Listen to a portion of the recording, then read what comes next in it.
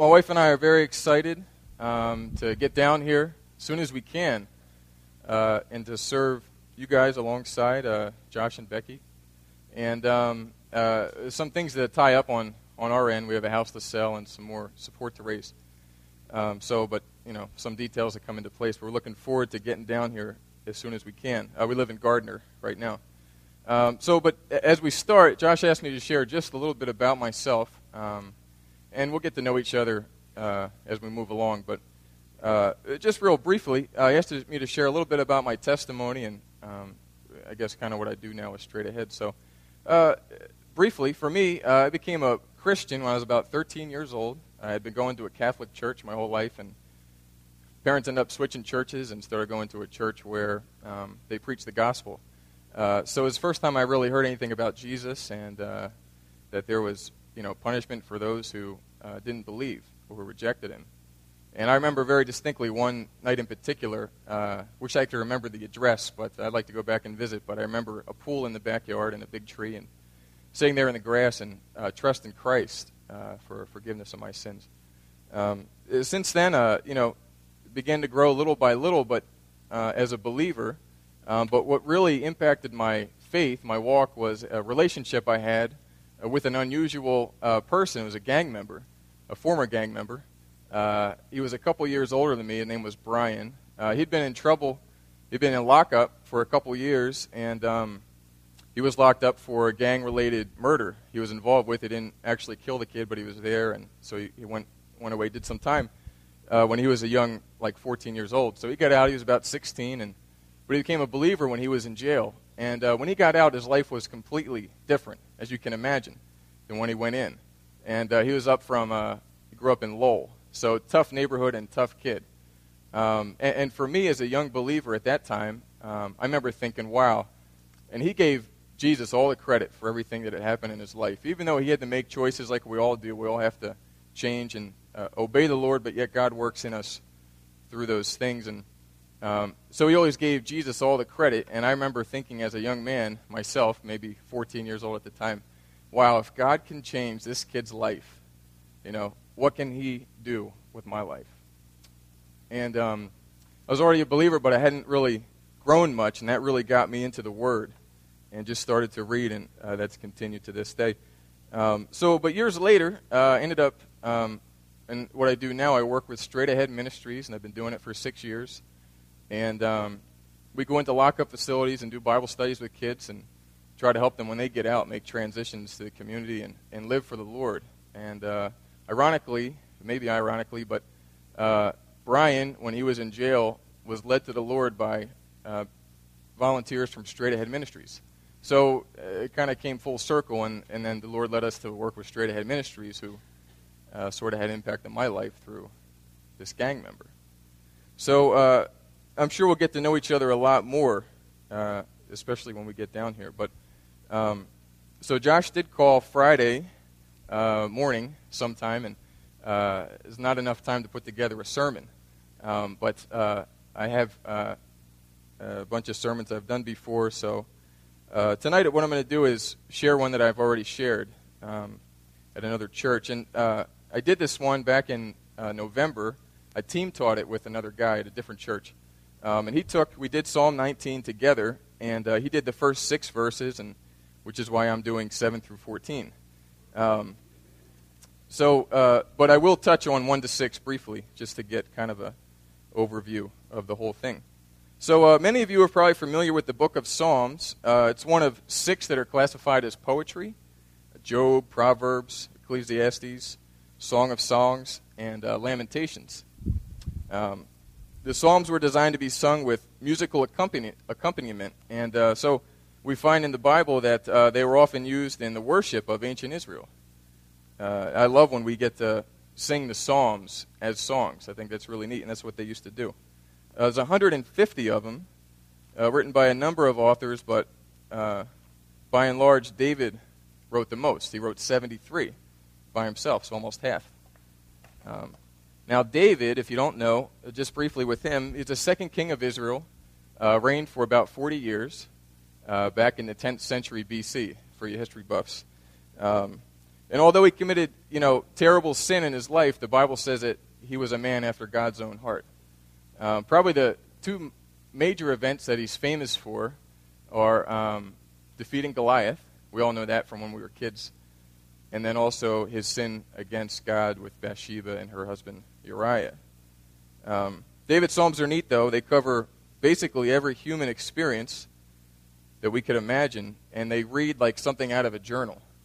They're very comforting and easy to relate to. The Psalm 19 is divided into 3 sections, and they all have to do with the glory of God. That's really the theme that ties all 3 sections together. In verses 1 to 6, what we'll see is the glory of God is revealed through the works of God.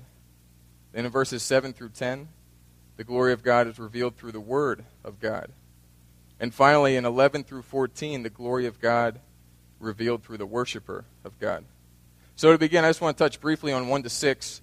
Very briefly, you'll see. But just to show you how the glory of God is revealed through the works of God. And I'll read the verses for you very quickly. It says, "The heavens are telling of the glory of God, and their expanse is declaring the work of his hands. Day to day pours forth speech, and night to night reveals knowledge. There is no speech, nor are there words. Their voice is not heard. Their line has gone out through all the earth, and their utterances to the end of the world. In them he has placed a tent for the sun, which is as a bridegroom coming out of his chamber. It rejoices as a strong man to run his course. Its rising is from one end of the heavens, and its circuit to the other end of them, and there's nothing hidden from its heat." So what we see is that the glory of God is revealed through the works of God. God's works are telling of his glory. They're declaring it. It pours forth speech, reveals knowledge to the ends of the earth, not just here in Boston, but all over. To the extent that God's invisible attributes, as Paul writes to the Romans in chapter 1, his eternal power and divine nature are clearly seen, being understood through what he has made. The glory of God gives us a glimpse of who God is. And the unbelieving, unregenerate person can clearly see God's glory as they look upon creation. God has displayed his glory in creation intentionally. It's for everybody to see. The result that everybody would look at creation and just realize somebody must have created this. That there's no other way that this stuff could just come to be. However, recognizing that there's a creator is not the same as having saving faith. God's revelation of his glory in his works was insufficient to bring about saving faith. So a greater revelation was needed. And God did this through his word. So as we transition to 7 to 9, just a couple of things, but the revelation of God in the word of God is greater than the revelation of God in the works of God. So I just mentioned that no one comes to saving faith through gazing at creation or even realizing that there's a creator. A lot of people believe that. But God's word, on the other hand, reveals the covenant God, Yahweh.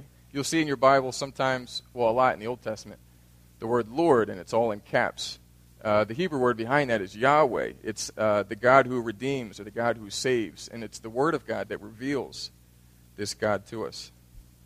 So as we're about to move into 7 through 9 of this psalm, it reads a little bit like Psalm 119, which is quite a bit later, 100 psalms later. 119 is a great section of Scripture on the Word of God. If you're interested in looking at what the Bible says about itself, 119 is a great place to go.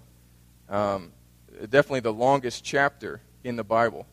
And it's kind of neat because it goes through, it takes a different letter of the Hebrew alphabet, and each different section starts with that letter. So it's very intentionally arranged, the guy who wrote it.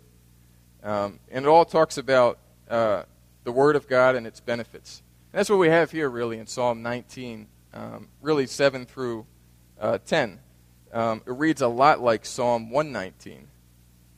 We see the same sort of pattern where the Word of God, there's a lot of synonyms for it. Law, statutes, commandments, precepts. These things that David uses over and over again, which we'll see. So, in Psalm 19, verses 7 through 9, David describes the Word of God and its life-transforming benefits for those who abide in it. So let's pick up in verse 7, and we'll work our way down. He says, "The law of the Lord is perfect, restoring the soul." In the context of Psalm 19, when David says law, he's really thinking of what the Bible that he had at that time, which was the first 5 books that we have today, the first 5 books of the Bible: Genesis, Exodus, Leviticus, Numbers, and Deuteronomy. Sometimes the Jews called this the Torah, which is a Hebrew word for law. And we know we're all mostly familiar with the Ten Commandments. These are laws that God gave. But as you read through the Torah, the books, there's over 600 laws that God gave to the nation of Israel, laws they were to live by. As you read through them, especially in Leviticus, they're pretty cut and dry, like pretty black and white. And yet, for some reason, over time, they were greatly misunderstood, and because they were misunderstood, they were misapplied. So what I want to do as we start off is we're really looking at the Word of God and the law of the Lord. And in these next few verses, I just wanted to take a minute and try to clarify why God gave the law, what the purpose was, and certainly what it was not.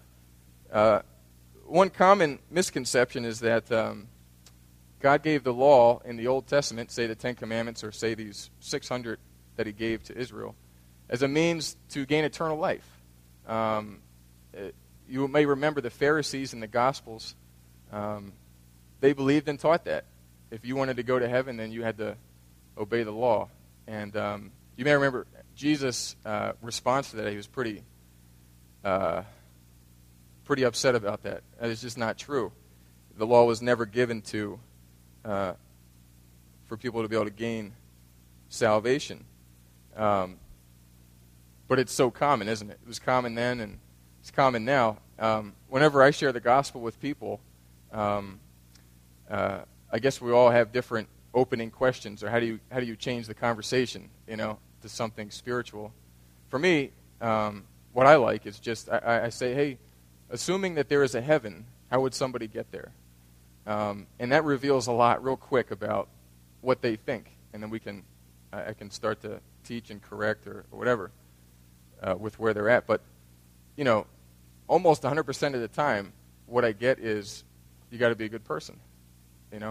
So this idea that you have to be a good person and obey the law, obey the Ten Commandments or whatever, it's very prevalent today as well. But in the Gospel of John, Jesus explained that salvation is attained only through faith over 50 times, just in the Gospel of John. And this salvation through faith and not based on works is attested all the way through the Scriptures. Paul writes to the Romans, "For we maintain that a man is justified by faith apart from the works of the law." And in Genesis, going way back to the beginning, Abraham is justified in the sight of God on the basis of his faith. So being justified, may be a big theological word, but basically just means to be declared righteous. Not that we are righteous, not that we're perfect, we're not. Abraham and Paul, they weren't perfect either. But through our faith, God imputes righteousness, or he gives us his righteousness. Pretty amazing concept. Paul explains it like this in 2 Corinthians. He says, he made him, that's God made Jesus, he made him who knew no sin to be sin on our behalf, that we might become the righteousness of God in him. So Christ took our sin, paid its penalty, and by believing this, we are given Christ's righteousness. So obedience to the law never led to salvation, nor was that ever the point. So then what is the purpose? What was the purpose of the law? So the law was given to the Jews, a community of people already saved by faith. They were already in relationship with God through the covenant that he made with Abraham way back in Genesis, way back in the beginning. God gave them the law not as a way to kill their joy or, keep them from having any fun, but as rules of living. Again, for people that were already saved by faith. So just kind of like today how as Christians we don't obey God because we're trying to earn his favor. We obey God because we have his favor. It's a natural expression of what God has already done for us. Paul says this to the Romans 12:1, great verse. I urge you therefore, brethren, by the mercies of God, to present your bodies a living and holy sacrifice, acceptable to God, which is your spiritual service of worship. A very common verse. Very interesting. The word spiritual here is translated from a Greek word which means logical. So it's as if Paul is saying, in view of everything that I've just talked about in Romans, all the things that God has done for us, isn't it logical? Doesn't it just make sense that in view of all that God has done for us, we would offer our bodies as living sacrifices for Him? And this is exactly the way the law was intended to function for Israel, for ancient Israel. So as we come back to these verses, keep in mind that David specifically had in mind the first 5 books of the Bible. That was his Bible. Today we have 66 books. It's complete. And what David says about the first 5 that he had is true for the whole thing. So he says this again in verse 7, the law of the Lord is perfect, restoring the soul. He's saying it's complete, lacks nothing. All that God intended to communicate to us is contained in the Bible. Some people think, especially people that I talk to, the Bible is one of many religious books, and there's probably truth in all of them, and it's not true. It's not a revelation of God. It's the revelation of God. Psalm 119 says this, the sum of thy word is truth. It's completely true. It's perfect. Then David gives the first benefit to abiding in the Word of God. He says it restores the soul. The Bible refreshes the soul that longs after God. I know for me personally, every time, and you may have been through experiences like this or times in your life like this as a believer, but when you've not been in the Word for, if it's been just a day or a couple days or a week or a couple weeks or however long, and you haven't been praying, maybe things got busy, you got distracted, who knows? There's a lot of reasons, right? Times like that for me, I feel in my heart and my soul that I need to connect with God and I need to get in the Word. And that is the only thing that satisfies. Nothing else will. The Word is a continual reminder of who God is, who we are, of the world and their need for the Savior, of so many things. So God's Word has tremendous benefits for the believer, but also for the non-believer. Right? It's through the Word of God and the working of the Holy Spirit that the sinner comes to faith. That one day a long time ago when I was sitting in that guy's backyard next to the pool in the tree, wherever that was, it was through the preaching of the Word. Even though I was a sinner and deserving of God's wrath when I sat down, and when I got up, I was saved by God's grace. So the Bible is regenerative. It is life-giving. Paul says this to the Romans in chapter 10:17. Faith comes from hearing, and hearing by the word of Christ. David goes on and he says, the testimony of the Lord is sure, making wise the simple. God's testimonies keep his people from getting into illegitimate ambitions. Psalm 119 again says this, verse 36, incline my heart to thy testimonies and not to dishonest gain. So that there's a direct connection between abiding in God's Word and not sinning. His testimonies are designed to keep us in the path of righteousness. And then Dave gives a second benefit of abiding in the Word of God, and he says it makes wise the simple. Education is great, but all the education in the world can't make anybody wise unto salvation. Only the Bible can do that. True wisdom is found in the Bible and in knowing the God who wrote it. He's the author of wisdom and gives it freely to those who ask, as James says. I'm reminded of, I'm reading through the book of Acts now in my personal reading, and just a couple chapters in, but I love reading about the early church. And those guys, man, they had a love for the Lord and His Word, and they were going to tell everybody. And they got into a lot of trouble early on. Well, all the way throughout, but I'm only a few chapters in this time around. But I'm reminded of Peter and John, who, are preaching Christ, and they get called in before the Sanhedrin, which is this great group of smart and educated men, religious guys, and at their defense, so they're trying to explain why they're preaching Christ and salvation through him. The council of men is marveling because they realize that these two guys, Peter and John, are untrained and uneducated, and they recognize them as having been with Jesus. So abiding in the Word of God gives us a wisdom on life and understanding that even men with great learning cannot match. In verse 8, David continues, "The precepts of the Lord are right, rejoicing the heart." Precepts tend to be, in the Old Testament, tend to be instructions in how the godly are to live. So also called statutes, commandments. Again, some of these they're synonyms for the Word of God. And David says that they are all right, that they encourage the godly to be upright. Sometimes as a believer, I feel discouraged. I feel like I need some encouragement to continue to live out my faith. And the encouragement is right here. The Word of God will encourage you to continue to live out your faith. And then David gives a third benefit of abiding in the Word of God. And it's this, that it rejoices the heart. Obedience to His Word, when we abide in it and live by it, it brings an inner joy and peace. So many of the kids that I work with in jail, when we talk about Jesus and, sharing the gospel with them, some do come to faith, but a lot of the kids feel like, well, then I have to stop doing all the things I like to do.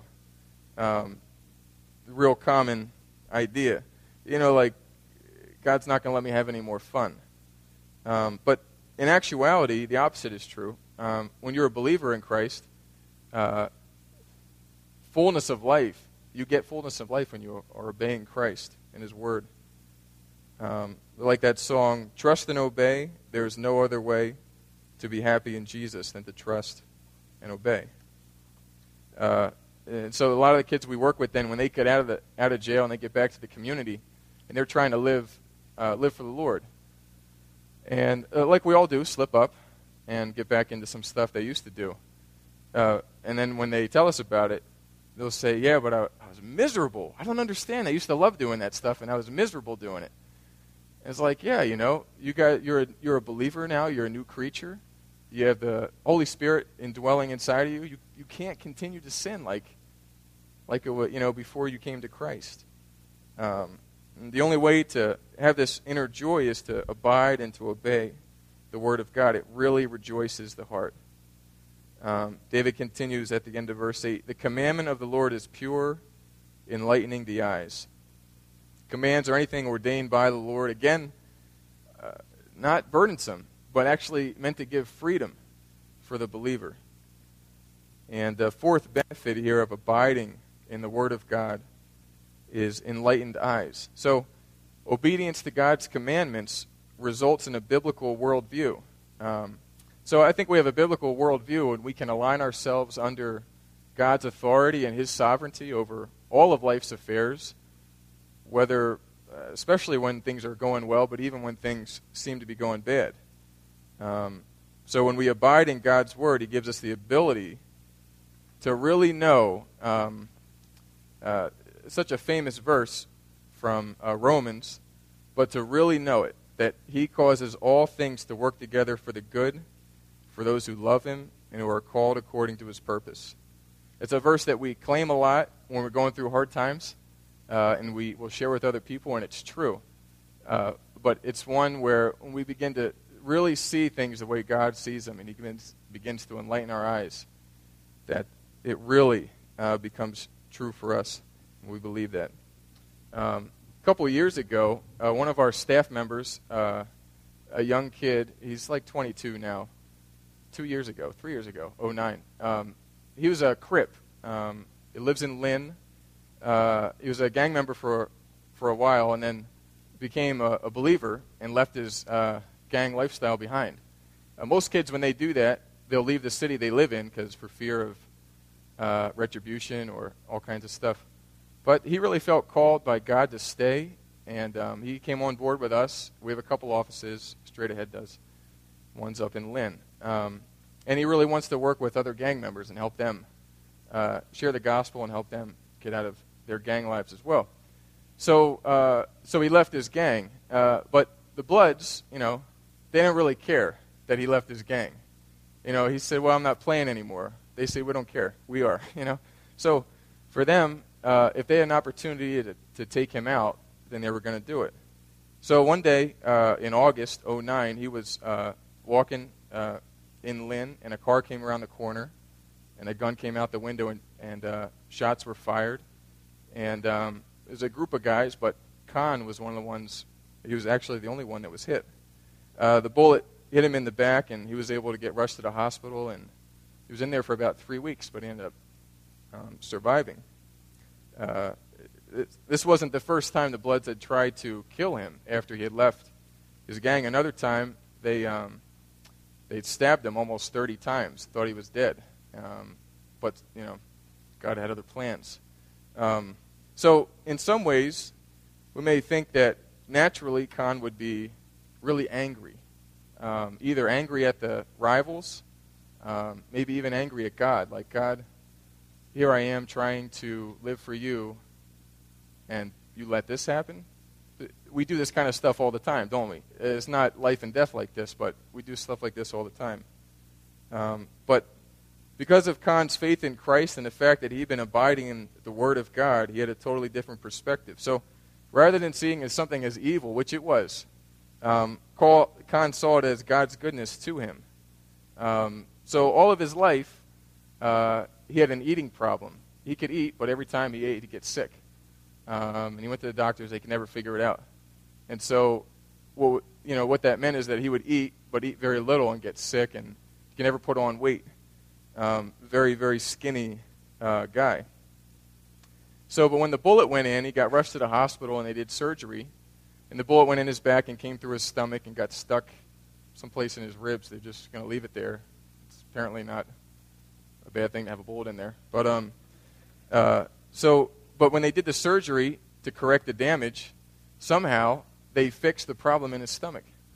As Khan reflects back on that, he says, in his own words, he says, God blessed me with a bullet. And this is a young guy. This is not like a guy that's been walking with the Lord for 50 years. He's 22 years old. This happened 2 years ago. But so Khan was able to see an evil situation through God's eyes. That what was done for harm, God used for good. And this, I think, is the power of abiding in the Word of God and the enlightening of the eyes that David says here. He continues in verse 9, the fear of the Lord is clean, enduring forever. The fear of the Lord is a reverent, holy fear, and all that we possess when we know that we're standing in the presence of a holy God. Psalm 2:11 says, worship the Lord with reverence and rejoice with trembling. In the Bible, the characteristic mentioned more than any other is God's holiness. He is completely without sin. The fear of the Lord is clean. It's clean in that it purifies us from sin. When we fear the Lord works in us and transforms us into Christ's image. And this is a new one for me, enduring forever. I was glad to wrestle over this passage for a while, and because I've read this a lot before. I didn't really know what that meant before.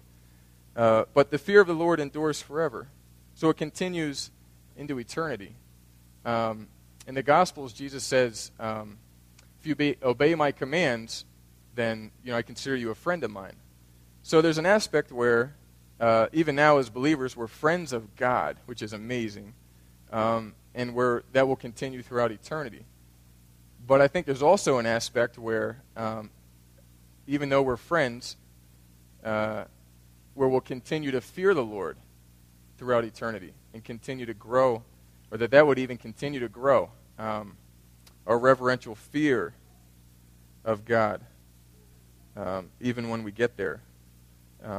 Even in Isaiah 6, the angels that are closest to the throne of God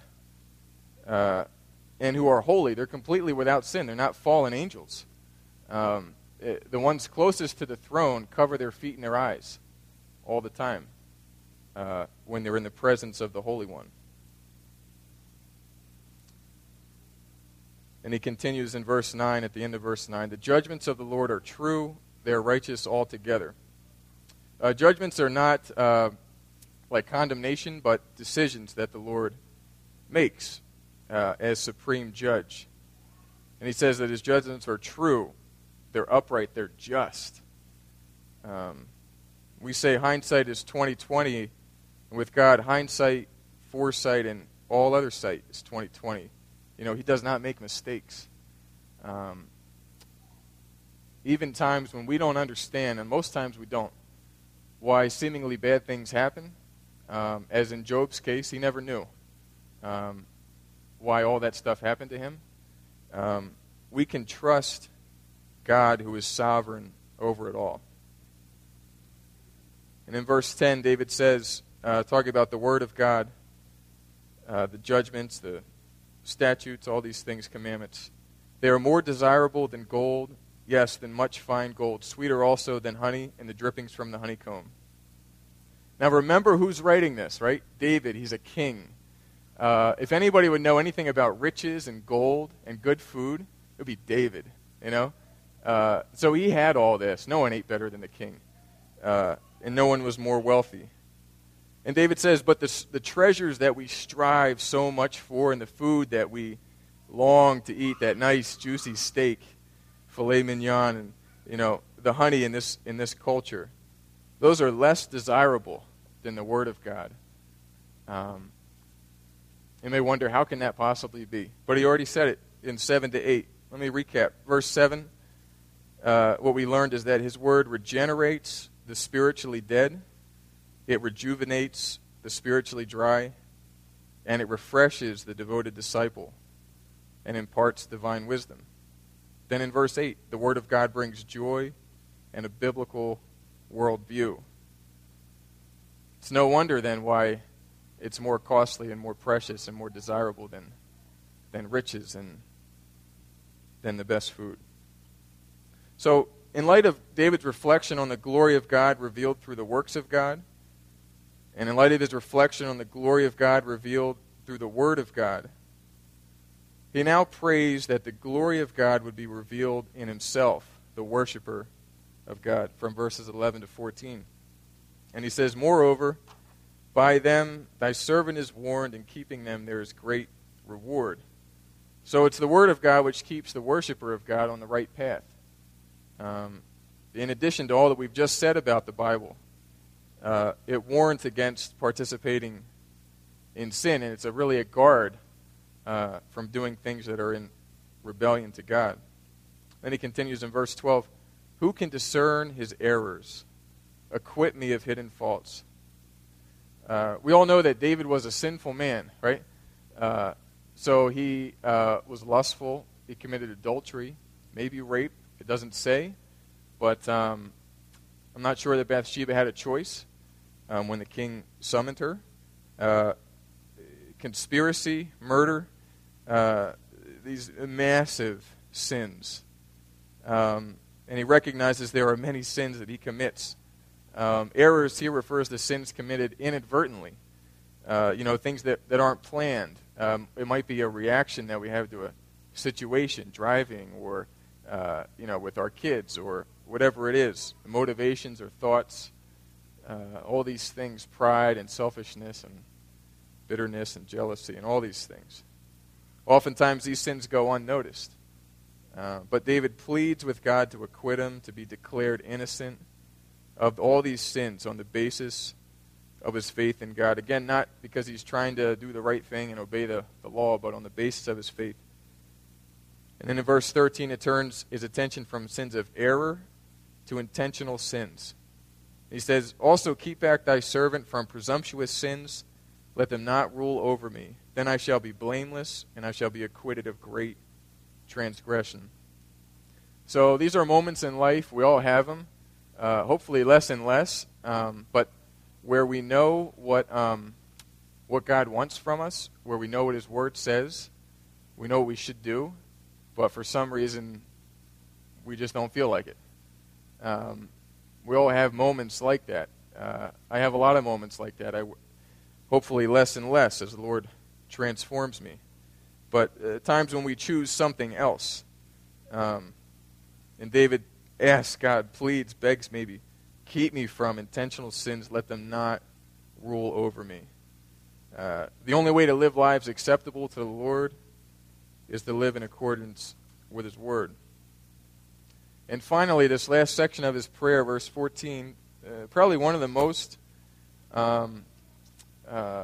popular or familiar prayers in the Bible. And it's a great one. Let the words of my mouth and the meditation of my heart be acceptable in thy sight, O Lord, my rock and my redeemer. So that in everything David wanted to be pleasing to the Lord in his actions, his words, and the meditations of his heart. Meditations there, thoughts. These things that the recesses of his mind where no one else has access.